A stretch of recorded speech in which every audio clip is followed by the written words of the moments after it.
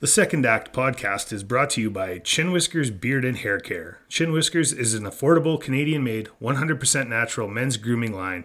It's available at your local Tommy Guns Original Barbershop, Amazon, or at chinwhiskers.ca. Welcome to the Second Act podcast.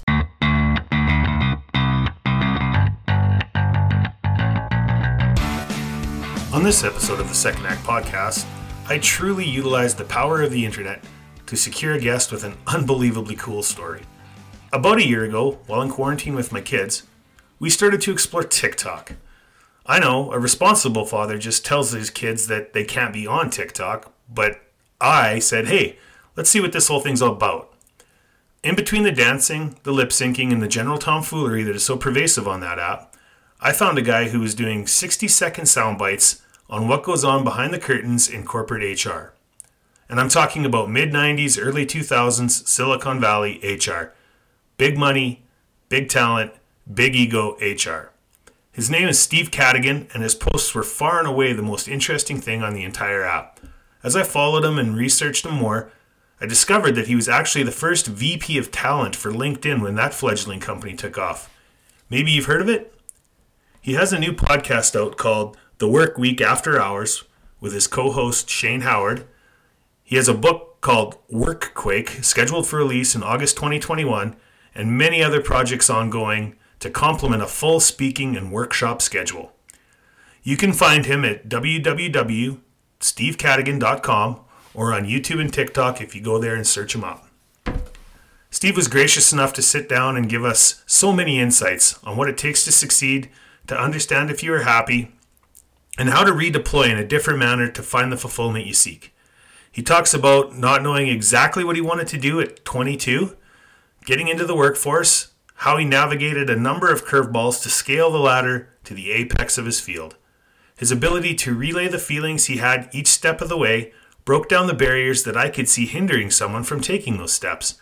It really is a beginner's version and a masterclass of taking the bull by the horns to seek those opportunities out and pursue them. I really can't say anything about Steve that he doesn't say much better. So with that, I will let him. Steve Cadigan. Good morning, Steve. Thanks very much for joining us today on the Second Act podcast. How are things finding you down in the Silicon Valley? Well, I went for a walk without a mask this week, so it was a good week. Yeah, no doubt. That's for us in Canada, the epicenter of the COVID was San Jose, because that's where the Sharks were the first people that said, no, we're not letting anybody into the rink. And that's kind of when it all became real for us. So it's interesting to see, 16 months later, whatever it is, how far everybody's come.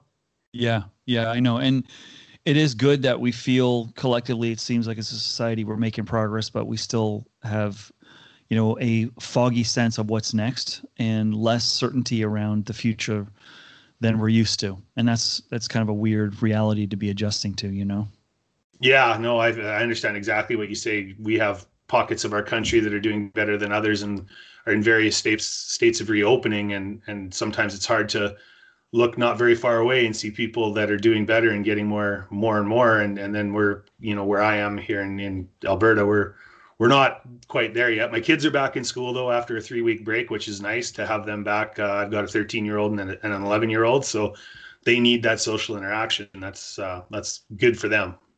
Yeah, for sure. I can resonate. I'm on the board of 2 companies. One's in Vancouver and one's in Victoria, 2 companies in Canada. And I'm an extrovert too, and I really miss the high fives and the in-person stuff and getting a real feel. And we've all had to learn new ways, but I want to go visit, but I don't think we're welcome across the border yet. So. Yeah, I think for now we still got to keep it right. So right. Super interesting story, Steve. I followed you on TikTok was how I found you when I was in the kind of formative time on the app, and in between ridiculousness, I found this guy who was like shooting us straight about what happens in corporate HR, and started following you. Really kind of interested, went to my following page every day, hoping for something from Steve Cadigan. And then I started on this podcast journey, and I threw a dart at you on LinkedIn, and lo and behold, you answered me back. And I've gone through this a bunch of times, kind of all the interesting things you could share with my audience. But I think I'd just like to kind of turn it over to you so you could kind of introduce yourself to people who maybe aren't on TikTok and have never been able to sit through one of your 60-second tutorials on how corporate HR works. Oh gosh, yeah. Well, I guess to share a little bit of my story. Like you, I'm sort of in a chapter right now where I'm trying to figure out how can I give back and how can I help people untangle what seems to be an increasingly crazy future of work. And I started the TikTok journey last year just because I have a book coming out and actually lit up on Amazon recently, and it's going to ship in August 2021. So some students approached me and said, "Hey, you should get on TikTok." And I'm like, "What? I don't want to sell my book to a bunch of teenage lip sync dancers. I don't think that's my audience. I'm a crusty old guy." And like, no, we could repurpose some of you. We've seen some of your videos. We can repurpose it. And I said, okay. And then I started to see them repurposing my videos, and like, I think I could do better in person. And that was just really uncomfortable. Like you, I have teenagers, a bunch of them. And they're like, "Dad, you're a loser. You got like 60 followers on YouTube. You're never going to figure this out." I'm like, "Okay, well, maybe.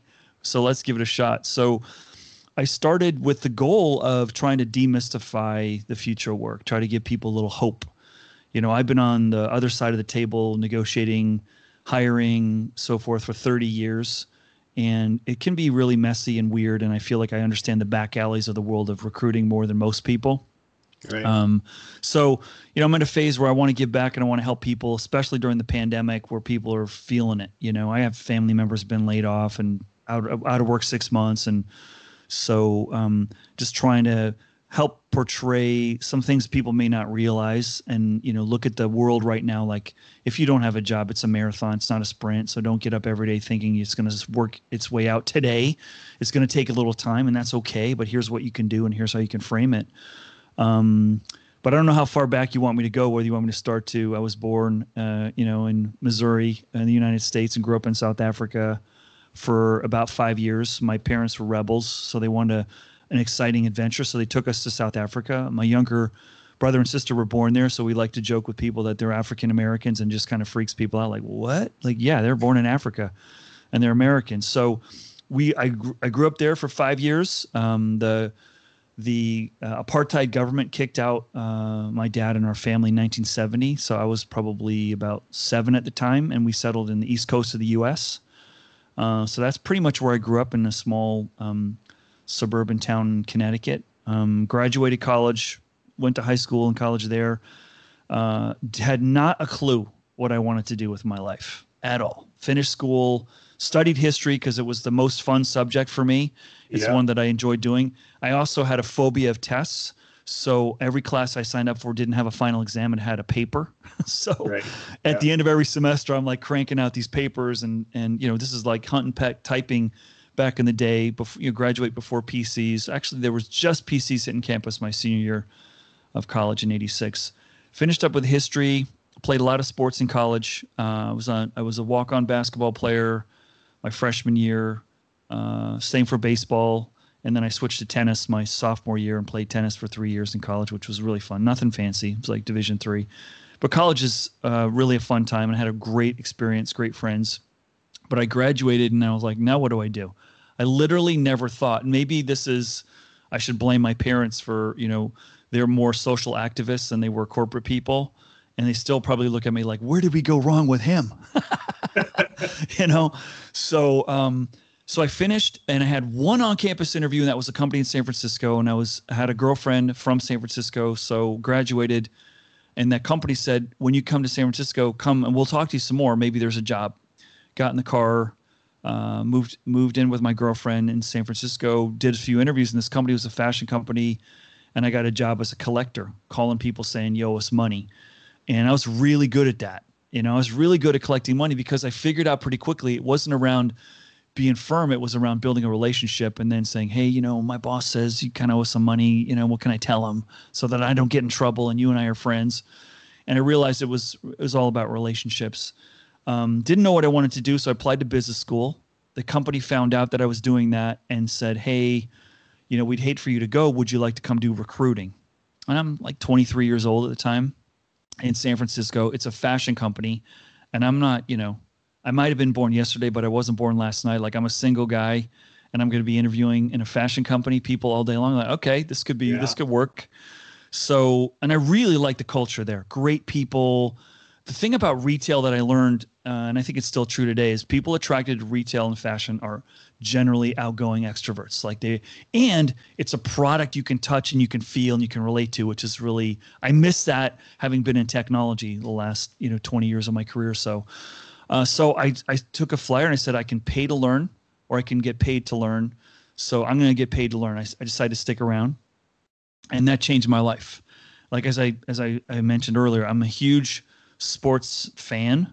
I love playing, but I also love observing how people handle competition. Do they perform better when the chips are on the line? Do they perform poorer when the chips are on the line? Are they good on their own? Do they need a coach that's all up in their grill? Do they like being independent? Like what circumstances release the best in somebody? And everything I loved about sports, I could apply that to human resources. I found out pretty quickly. Like if I'm recruiting, one way you could look at it is rudimentary. I'm just going to fill a job. But the other way is much deeper, which is, wow, this boss needs a certain profile and this employee needs a certain environment to thrive, and trying to discover that and match it. And then once you bring them in, then you're never always right 100% of the time, but you're going to learn new things about the person, about the boss. And so then you try to orchestrate and coordinate and ultimately get it right. And so I feel really fortunate, Gord. I was probably 25 when I said, wow, I want to do this the rest of my life. Like I love this stuff. And so I took another few jobs in a few other companies and a few other industries to sharpen my sword. And then probably around mid-30s, I said, I want to raise my game. So I went and got a master's degree at the University of San Francisco while I was working. And if you look at my LinkedIn profile, I think I say under that master's degree that I wrote every paper for that degree in the coach class of United Airlines, because I was flying all over at the time for Cisco, working on M&A deals all over the world. Yeah. So, my world changed when I got into technology. Super lucky. I hit Silicon Valley in the late 90s when it was just booming. This is before the bubble burst in 2001. It was booming. And, the part that helped me professionally was my first tech company was AMD, and they're a chip company. They're a competitor of Intel's. Within 2 years of working in that company, and I worked there about 4 years, half the people I worked with were working somewhere else. So now I knew people at Yahoo, and Intel and IBM and Oracle and all that, and then the upstart, companies. And pretty soon you're like, whoa, then they're calling me saying, hey, do you want to come over and have lunch? You want to check out the company? Would you like to, these referral bonuses, like, hey, can I refer you for this job? And that has carried me like so well and served me incredibly well. And I feel super lucky. I didn't go to Silicon Valley with the intent of, hey, I'm going to get a great network and everything's going to be gravy. But that served me well. And AMD as a company was just an outstanding place. I still am super tight and connected with people I work with then. And they've opened many doors, and I hope that I have similarly for them over the years. I moved to Cisco from AMD, and I did M&A work. So worked on like 50 acquisitions all over the world. And what I loved about that experience, and this is something I would like to dive into you with at some point, Gord, and it's kind of a part of my book, which is I was hired by a woman who'd never gone to college, probably sort of clawed her way through high school, was a former secretary, but had a, what the equivalent of a PhD in human relations. Like she got people. And I'm like, she's like, hey, do you want to do this M&A work? And I go, yeah, but I don't know anything about it and I've never done it. And she says, you're going to be great at it. I go, how do you know? Like, I've never done it before. And she says, I've realized that you like to bring order out of chaos. People trust you. You handle change really well, and you're a calming influence. And that's what these environments need. And plus, I enjoy the time that we've been interviewing together. I think you're a really good dude. So I'm like, okay. So I went and literally finished new hire orientation. They gave me a ticket and said, you're going to San Antonio tomorrow. We just bought 2 companies there. You're going to have to go welcome them. I go, I don't know do what? Like, I don't know anything. Yeah, I don't even have a computer or nothing. And this was right when laptops were there and they're like 30 pounds, you're carrying this laptop around. So that changed my trajectory of my life, being in Silicon Valley. And Cisco at the time was super hot. Like, I don't know, how much you know about that space, but they were the most valuable company in the world for like 2 weeks. And then the dot-com bubble burst and we let 8,000 people go. And it was just disaster. We were a competitor of at the time, probably Canada's darling organization, Nortel Networks was our big competitor. And, that was, we're worried about them. We're worried about Lucent. I think we won that battle for technology and talent.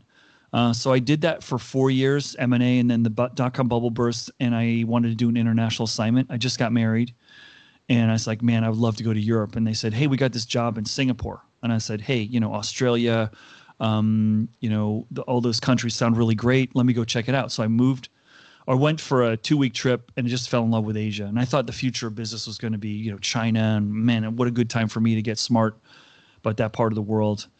So I show up there a few months later. I took the job. I'm head of HR for Asia. Never been to Asia before except for a friend's wedding in Hong Kong once. Okay. Like if there was ever a fish out of water, it would have been me. I had no right to be in that role.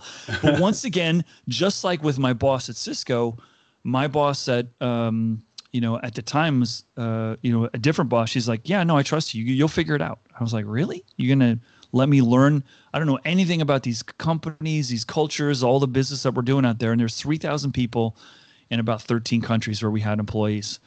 And, I don't speak Mandarin. I still don't speak Mandarin, but they call Singapore Asia for beginners. So it was a good starting point. And settled in there, had a good 2-year run. The company's like, hey, you got to come back after 2 years. I'm like, nope, don't want to come back to California. My son was born in Singapore. I keep telling him, hey, you keep growing, you could be on the Singapore Olympic team because he's a really good basketball player. So I took an opportunity in Vancouver, British Columbia, and through a friend of a friend said, hey, there's a job there. You want to check it out? And I'd always fell in love with that area because I'd been snowboarding at Whistler. Oh, okay. And Panorama a few times, not too far from your neck of the woods. No, that's we get to Pano a couple times a year usually. Just the best snow ever. And it's far enough from the coast that you get a little more pow than the ice. Yeah. When I hear snowboard on the West Coast, like, it's all ice stuff. So I took an interview and a job offer without ever really spending any time in Vancouver, but I just kind of knew the lifestyle was going to suit me. And that turned out to be, to this day, like my favorite job by a country mile. The Western Canadian culture suited me. Fell in love with the Canucks. Sorry, those fans on the call who may be Flame fans, but that was during the Sedin twins reign, and Ryan Kessler, who's American, was one of my big players that I like to follow. And we wound up, here's a little one, if there's any hockey fans on, we wound up buying a house from Todd Bertuzzi, if you can believe that. Oh, wow. That's interesting. Who was on a year suspension when we bought it and was potentially going to get sued for every nickel from the dude on the Avalanche that he, cracked the skull of. Yeah.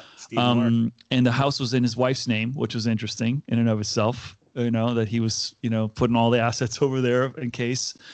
So anyway, just a small little side note. Love my time there. The CEO, who I became very close to, retired after about 4 years. And then I said, I think it's time for me to do something different. Took a job with a video game company, Electronic Arts. They have a big presence in Vancouver, big presence. And so I joined there with the intent that I'd move back to the States, as much as I was somewhat reluctant to do that. I mean, just loved living in the Vancouver area. So I left, and I've regretted that move ever since. I mean, that lifestyle suited me, but as fate would have it, the opportunity of a lifetime ultimately came my way. About 2 years from starting at EA, I get approached by LinkedIn to be their first head of HR. And in Silicon Valley, I mean, that's your dream. You want to work for a startup that has a potential to go IPO. Had no idea this was going to be an explosion of a career opportunity for me. There was no guarantees when you join a startup that anything's going to happen. And I thought, well, I can always go back to those big companies and do the EAs and the Ciscos of the future if this doesn't work out. But I would always regret not trying.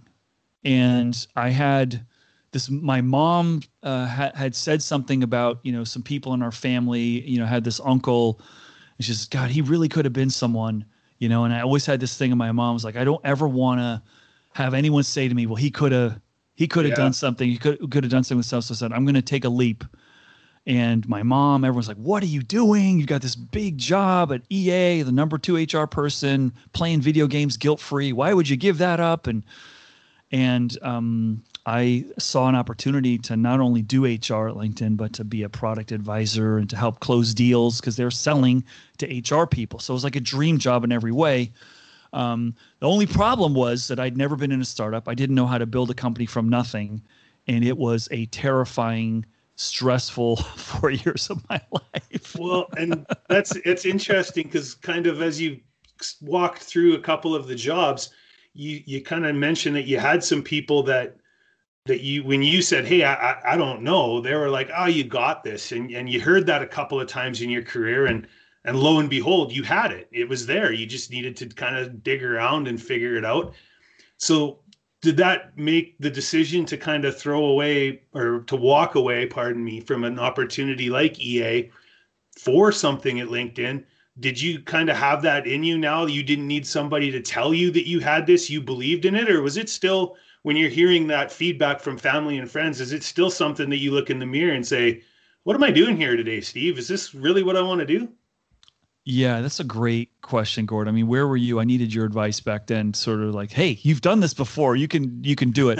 I felt very excited to have an opportunity, and it's very rare that any of us get this in our lifetimes, and I don't I don't take it for granted even to this day. It's very rare we get a chance to have a place where we can apply all the learnings we've had, all the mistakes we've made, lessons we've learned, things we've seen broken in other companies, and try to build a company the right way. And what I learned during my interview process was everyone on the leadership team, for the most part, was what I call big company refugees.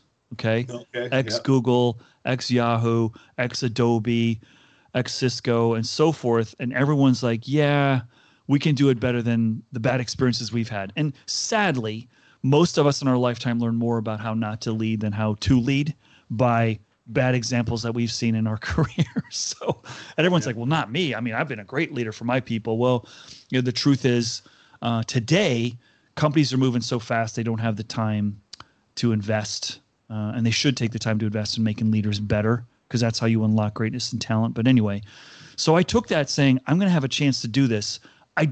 So I wasn't nervous about taking that opportunity. I was never more excited about a job in my life than I was doing that. It just took about 2 weeks for me to realize I was doing something I'd never done before, build something out of nothing. My whole career in big companies, I was tuning what other people did before me. I was trying to make the process flow better, modernize it, make it more realistic for today. And someone had built it 2, 3, 5, 10 years before me. I'd never done something out of soft clay and said, how are we going to shape this the right way? And here's the thing. Optimize is so much different than materialize. That's right. And, there's a lot of studies about this for the listeners to benefit from. There's like the Growth Institute, or I can't remember the name of it, but there've been a lot of studies around. We all, over time, really fit a certain evolutionary phase of an organization, whatever that is. Some people thrive in hypergrowth. Some people thrive because I like the chaos and like bringing order out of chaos. Some people thrive in turnaround, like companies going down. Hey, we make some different decisions. We can change this thing.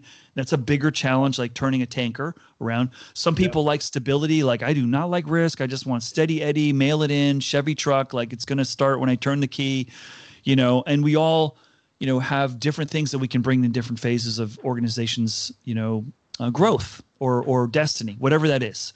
And I didn't know that about myself. I was always like a big company guy, but I sort of always was very cynical. And I think I built a career reputation of being a policy breaker, not a policy maker. And I met more people in HR I didn't like than people I did. So I was like, oh, and I'm going to do this my way. So the chance to do that was exciting.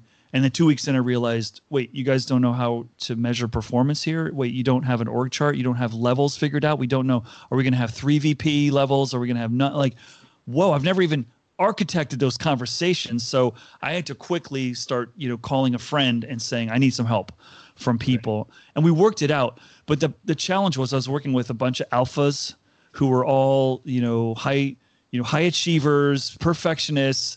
And here's the thing about human resources, which has been sort of an opportunity, but a big frustration of mine my whole career, is most people know what they don't want from HR, and they don't know what they do want.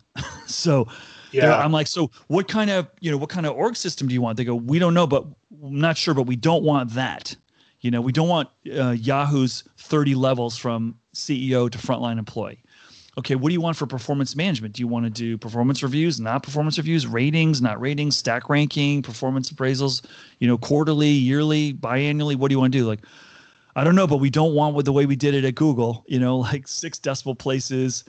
And so that was hard. So it was a lot of negotiation. It was a lot of tapping skills that I hadn't needed before to that extent to build something.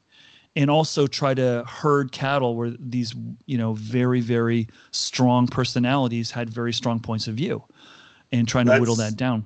Yeah, that's interesting. I worked for 13 years at a major oil and gas company here in Calgary. And it was my first interaction with that as an adult. I'd worked in the field and done some other things, some contract work and stuff. And HR, it's very apparent in those companies that HR is there as an employee of the company, right? Like they're, when you're in a situation, they're not always there on your behalf. So it's interesting to hear the HR people think of it in a similar manner, right? Like you're those people weren't necessarily your allies or helping you in those conversations, and you're having to navigate that. Meanwhile, there's like the whole other face of your business where you're managing the human resource, right? The most important part of the whole business, right? So it's just interesting to hear it from the other side of the fence a little bit, because it's a really weird profession, Gord. HR is just really bizarre. There's no accreditation. There's no certification. There are some. It's highly relationship based, how well you get along, and you are employed by the organization. I do a lot of coaching of HR people, and I say the first thing that you're going to need to figure out is what is your philosophy, because there is no right philosophy of HR. I think there are better ones. And it's a very broad skill set from, everything from sourcing and recruiting and onboarding to training and development and learning and coaching and dispute resolution, labor laws, benefits, compensation, immigration, relocation. There's a lot there. And so not everyone's good at all those things. And there's highly analytical and there's highly, interpersonal. So, you want the job that plays to your strengths. But what I sort of came to over the course of my career is I'm here to help the company win. Okay. And that means taking unpopular positions. And the reason why HR is an easy target is you could come to me, Gordon, and say, hey, I'd like to promote Bill. He's my star employee, been here 5 years. And I go, well, Gord, Susan and Jennifer have been here 7 years. And according to your last performance reviews, they're performing better. So how's that going to look if you promote Bill instead of the 2 women? And by the way, I've got an obligation to manage this culture, and that decision is high risk for you. And it's not just your decision, it's my culture too. So I'm sorry, but I'd like you to revisit that and come back and tell me, why the guy and not the 2 women. And by the way, you're opening a hornet's nest, and both those women have come to me and said, how come I'm not getting promoted? So, so that doesn't make you the popular guy in the lunchroom when I'm blocking you from doing something you want, because I have to have a conscience for the greater good of the organization. Now, the challenge with HR is that it is a desk where many decisions that shape the culture take place. Who's hired, who's promoted, who gets salary increase, who gets a certain bonus plan, blah, blah, blah. Those are very powerful decisions. We also drive investigations. Hey, Gord, I'd like to really work with you on your development plan this year to get you to be a senior executive. Oh, by the way, someone's filed a complaint against you for sexual harassment. I'm going to be investigating you. And you're like, what? That doesn't make me the friend. It makes me sort of like the foe. But it's a weird compliance yet constructive package, right? And so it's people that have gravitas that can float in those places. And it's a profession of trust, basically. Trust and judgment is the currency you're dealing with. And that's what I was going to say, is you really have to appreciate the fact that this person's doing a job, and the T word, trust, that they're able to compartmentalize. Gord, let's have a look at the complaint. And if there's an issue there, then you know what, we're going to have to table this other thing that we've been talking about, or somebody else is going to have to take that on. And, the culture be very important, because sometimes if you haven't seen it work out like that, you're going to be very suspicious. But if you, by and large, feel that the culture is fair and just around your organization, maybe, I don't know, maybe it just helps a little bit with that too. Yeah. I mean, it's kind of like professional sports in a way. And again, like I said, I'm a real sports junkie, but when we're a fan and we're watching the players play and the coach, we see one dimension of that 15 dimensions of what's really happening. We're not in the locker room. We're not behind the scenes. We don't know what's going on in the personal lives of players. We're just seeing, hey, you're like dogging it out there. We don't know that they've got a sore ankle or they're on medication or that their wife just broke up with them. We don't know. Yeah. So when you're a manager or an employee and you go, no, HR, you guys don't know what the heck you're doing. It's like, well, you have no idea what the CEO told me, what the board of directors told me, what our plans are, that we would be doing something different. So you got a lot of information and you can't always share all that stuff. It's weird. Some of the best things I've done in my career, I could never go through the hallways and say, I kept the CEO from making a bad decision. Woo! Yeah. You can't celebrate that. But the greatest joy for me is helping someone untangle a problem they're really frustrated with. Like, this is the area that over time in our craft, we hopefully learn what we're really good at. And I'm really good at helping people navigate and untangle something really that they feel stuck in. Like, I can't get this person to perform, or I don't have a good relationship with my boss, or this team sucks, and trying to say, okay, well, let's reframe because I saw this, or I have to tell someone that they're really not making it. How do I do that? I'm like, okay, well, I can give you 50 options. Let's role play, right? So that's what I like to do to try to help people, because it's inevitable. We're a bunch of humans, man. When we get in large groups, weird stuff starts happening, politics, all kinds of stuff, and we're human.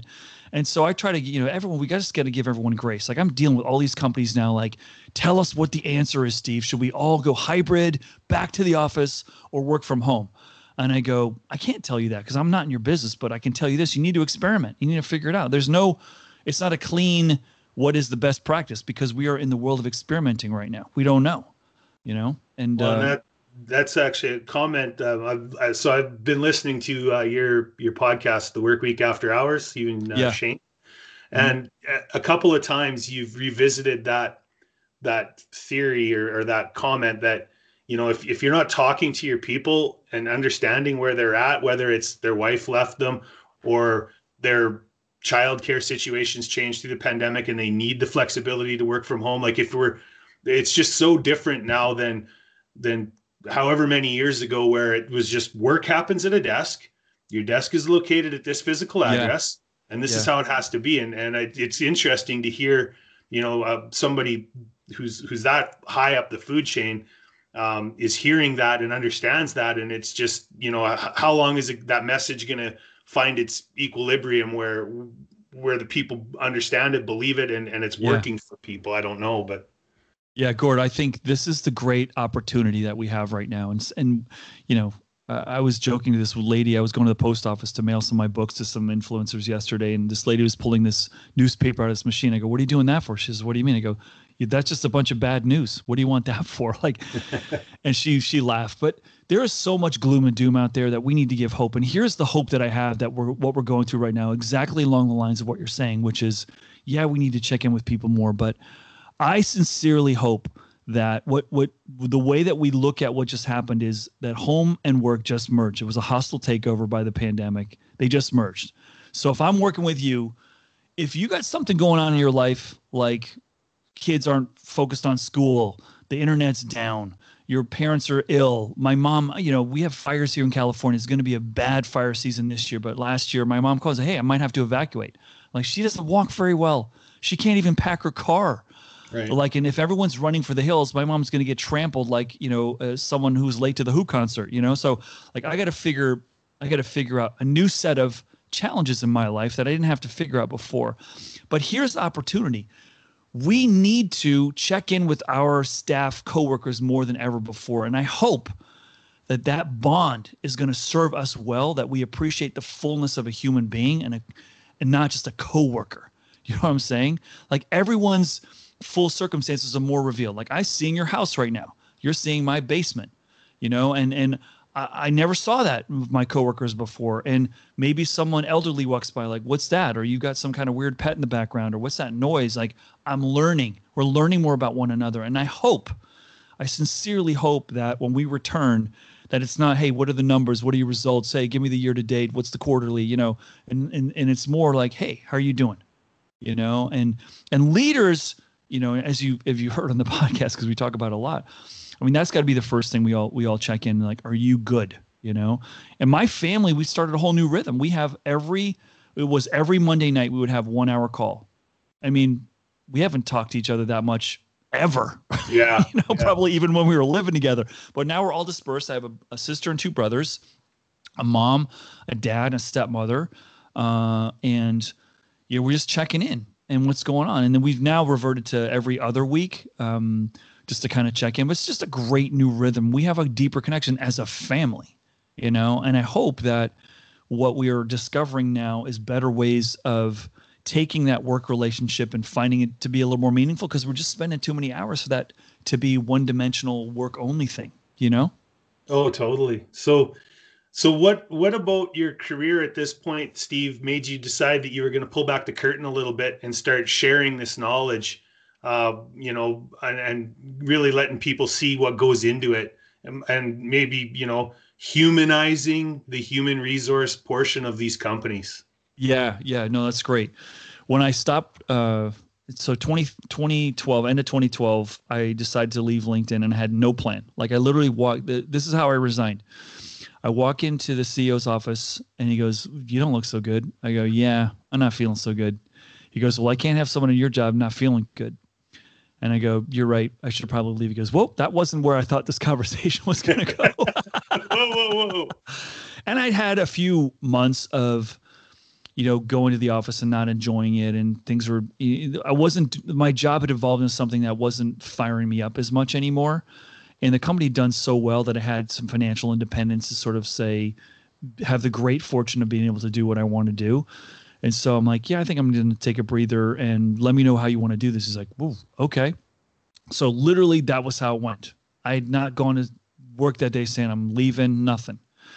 And so, so I land, and for the next 6 months, I just talked to hundreds of friends that I'd lost touch with in my busy, self-important, isolated world. All these people I used to work with that I loved that I just lost touch with, like coffee after coffee after coffee. And when you're on your own, you get to know which coffee shops have the good, clean bathrooms. And that was a big, important factor for me when you're independent.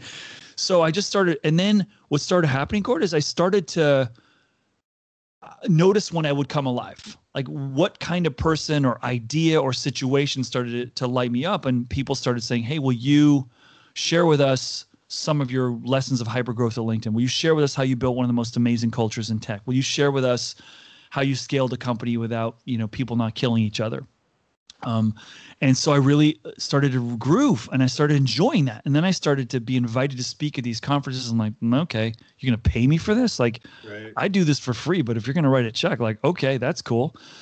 And so then you're like, all of a sudden you're going to Lisbon and Madrid and these beautiful resorts in Mexico. And next thing you're in like Italy and going all over the world, and like, wow. And people are going, "Hey, those are really interesting ideas." And like, so it just started to grow on me and say, I like teaching. I like giving back. And I had a mentor at the time. He's passed away since, Gustavo Rubini. Gustavo, you know, I was probably like a year or two out. I'm like, man, what should I do? And this is what happens when you leave a 30-year corporate run. Your family, your spouse, your parents, everyone you know is like, "So when are you going to get back in the game?"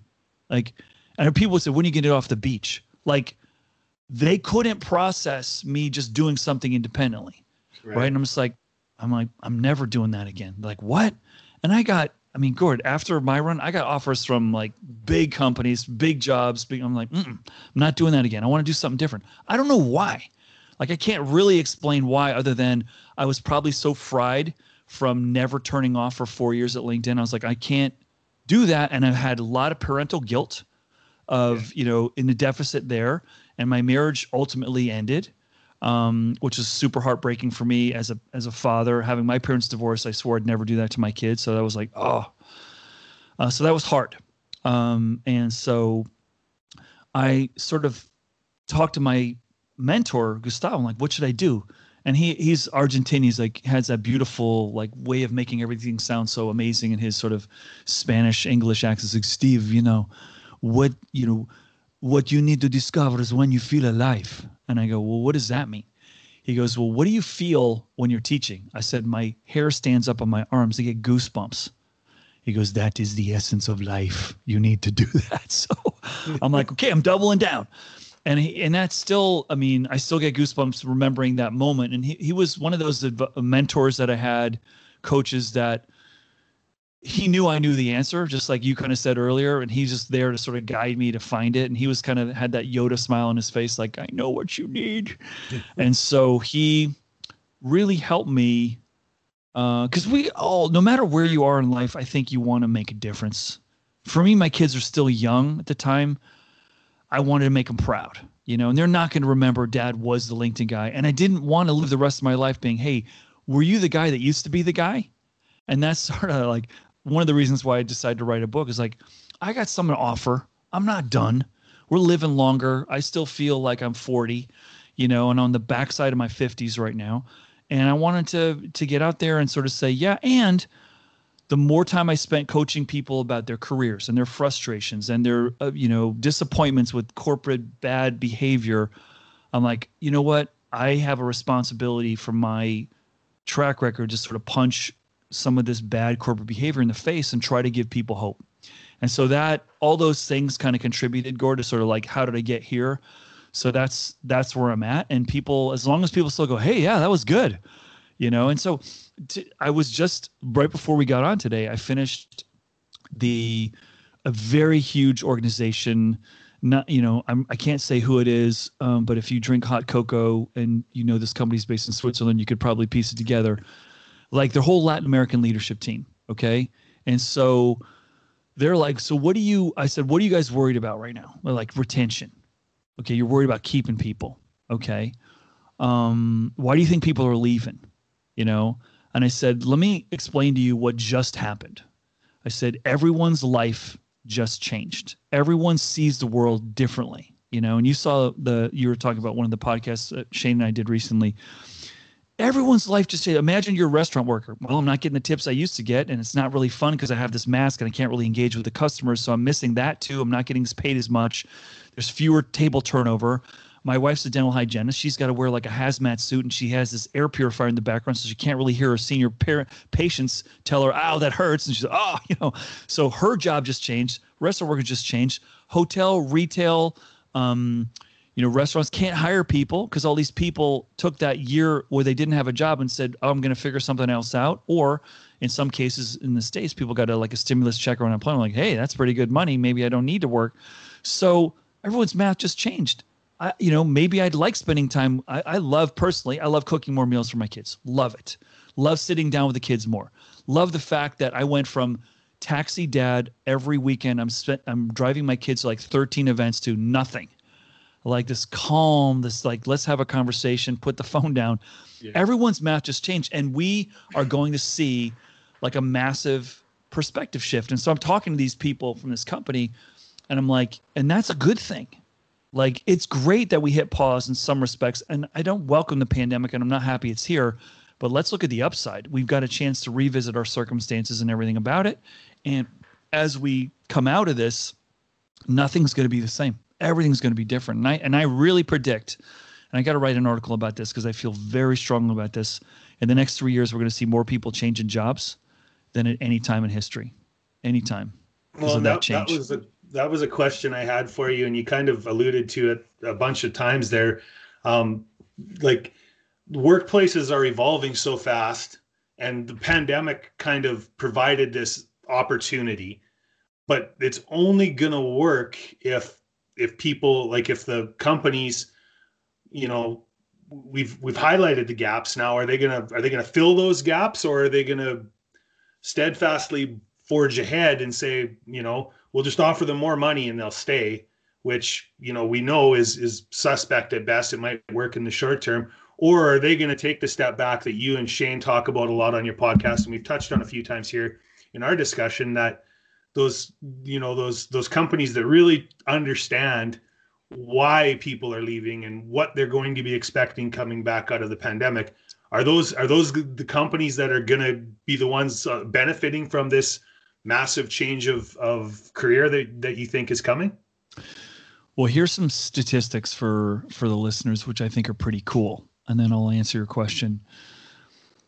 On LinkedIn right now, there are 300,000 open positions for recruiters. That is a leading indicator that the foot is going to be on the gas for companies hiring. That's a good thing. Yeah. Now, I think they're a little gun shy because we still have a fog and we can't see the distance as much as we'd like to see. So why do I want to hire people when the future's still a little uncertain? But there's a lot of hope, right? So Biden hasn't screwed it all up like all the Trump people thought he would. The economy's still rolling down here.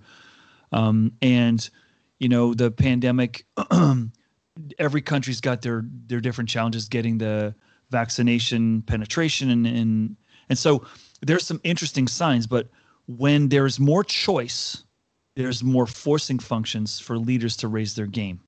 And because people can vote. Mm-hmm. And if I have more choice and I'm not happy with your backwards approach to, you know, everyone's got to go back in the office. I don't care that you have all these things at home. Well, okay, well, I got choice now, so I'm going to vote with my feet. And I think I lean in the direct. Of course, some leaders are going to go back to their old bad habits. You know, that's just human nature. But I think we're going to see more out of force of necessity, out of forcing because people have choice, have to appreciate we need to frame the work experience a little bit differently, more flexibility, more opportunity to, you know, define your own work hours. You know, we've now proven that most of the naysayers around work from home is just a failed state. We've proven those people wrong. The world didn't collapse. We're moving on. Yeah. Now, it could just be a Band-Aid and everyone's sort of giving everyone else the benefit of the doubt. But I know several HR peers in big companies who had several managers who are like, if I can't see you working, you're not working. Turn the corner and go, oh my God, I got to learn a new way of leading. And they figured it out and they're happier. They were taught that I have to be watching and know everyone out of sight, you know, means not performing. And now they realize not true. So that epiphany, I think, is a goodness injection in my hopefulness for what leadership can be. But I also feel, you know, going back to more of a macro thing, Gord, is that in the universe that I live in here in Silicon Valley, leadership is just not something people invest in because they're trying to survive. If I don't get my company up and running quickly, someone's going to steal my idea and checkmate me. You know, so I got to move quickly to hire and have my exit and have my, you know, financial windfall in 8 to 10 years. And if I don't do that, someone else is going to do it. So I'm not building for 100 years. I'm not going to invest in leaders and making them better. I'm going to get good enough. Okay.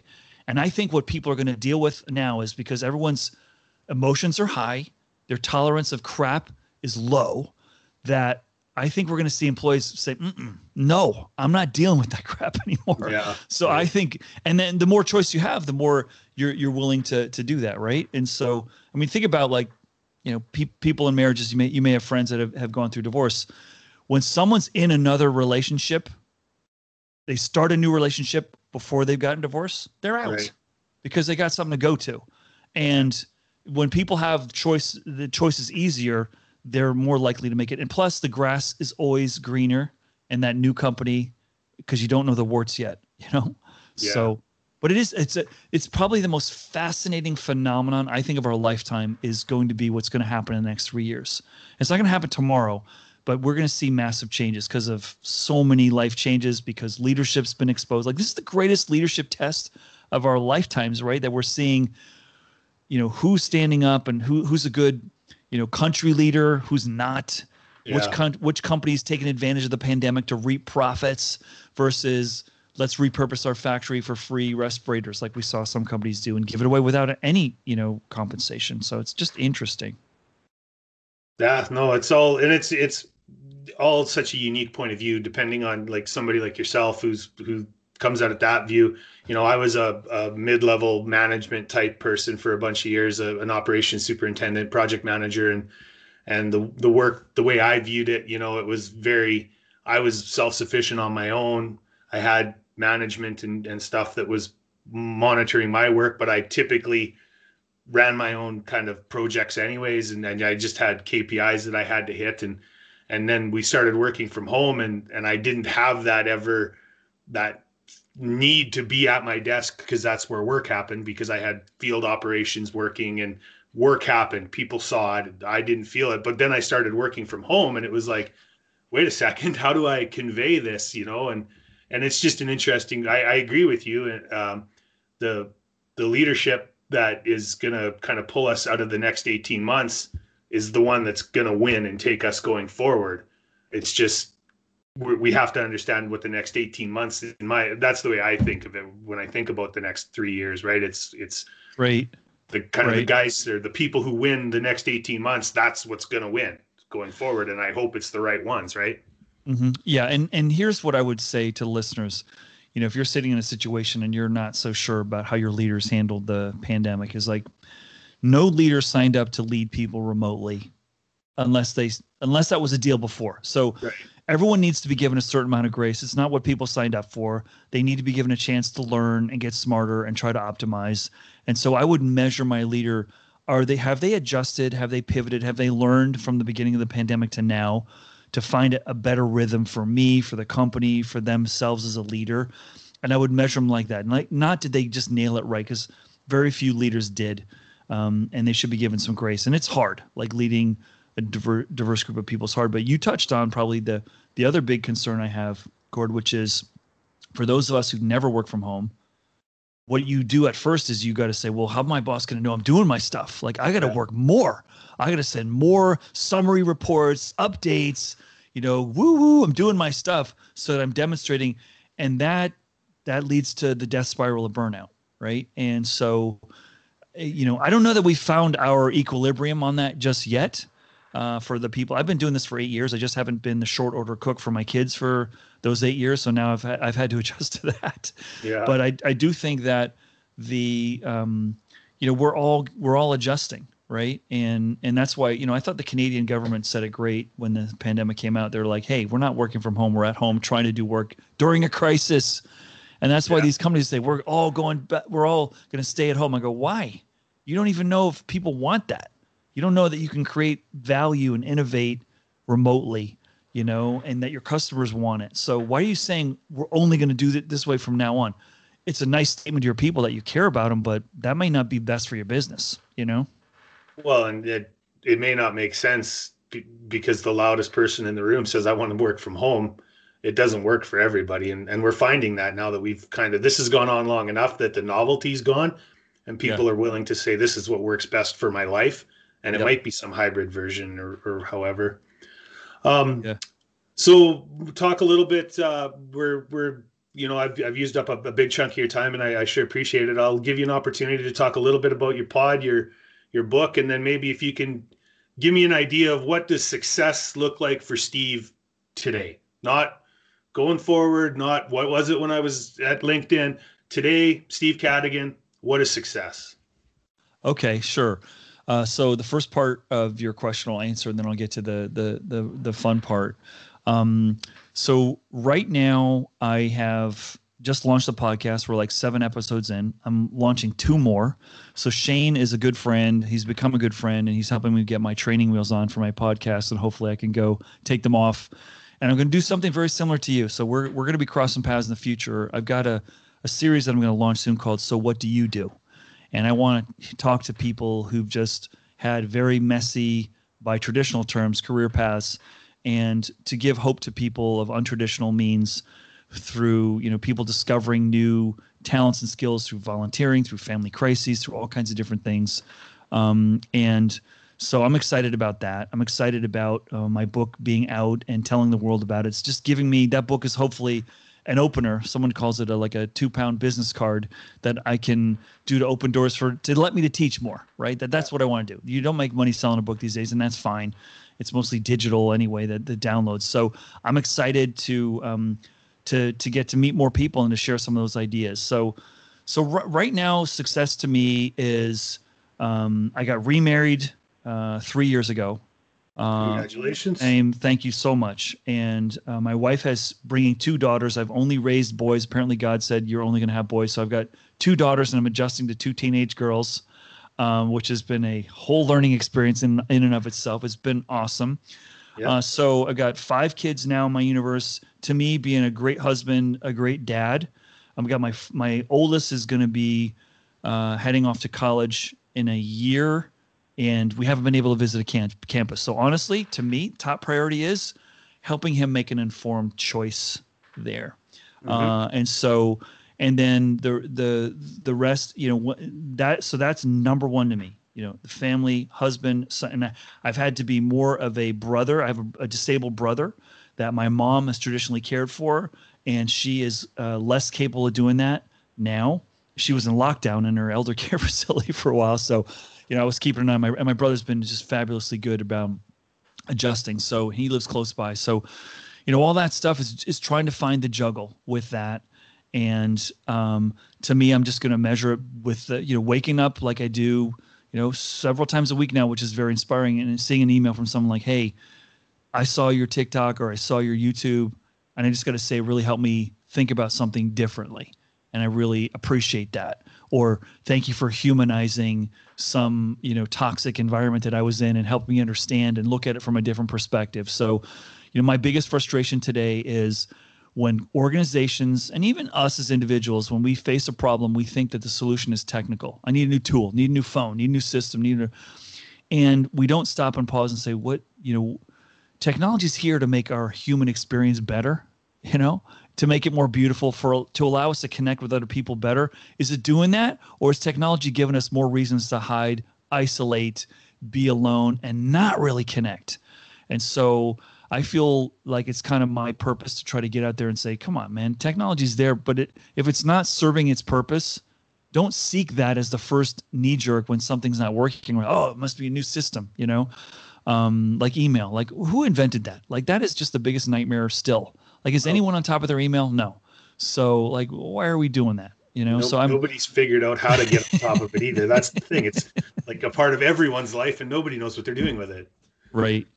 But so that's, sort of like the big, so what, how I'm defining success right now is feeling that. And one of the there's so many great parts about my wife, but she helped me rediscover my faith. My dad's a minister, and I kind of wandered, and I feel really more grounded as a person, and feel very fortunate to have that, have her as like the angel in my life right now. So yeah, I'm not going anywhere. I appreciate you having me on the show, and more so what you're doing, and I want anything I can do to help you build good followers, and what you're doing is super important. The second act.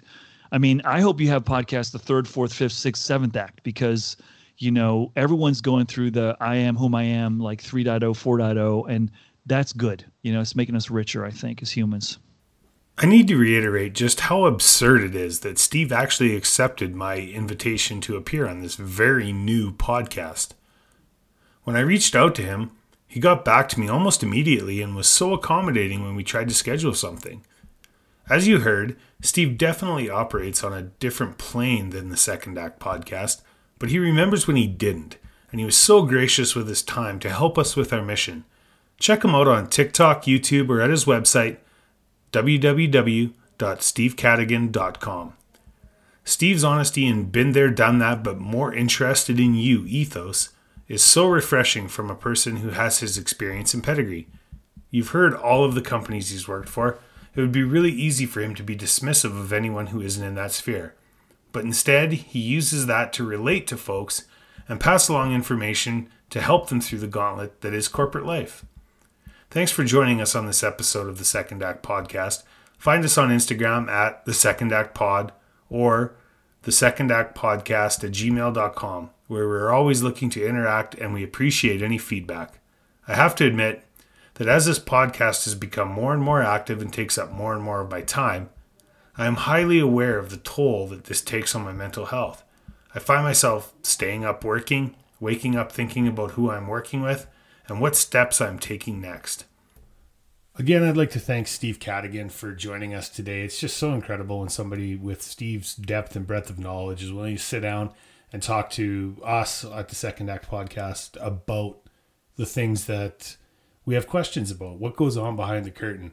It's incredible to hear some of those stories, to understand that those are just people that don't know always what they're doing. The impression that they always understand it exactly goes away. As always, remember that there's no wrong answers and there's no test at the end.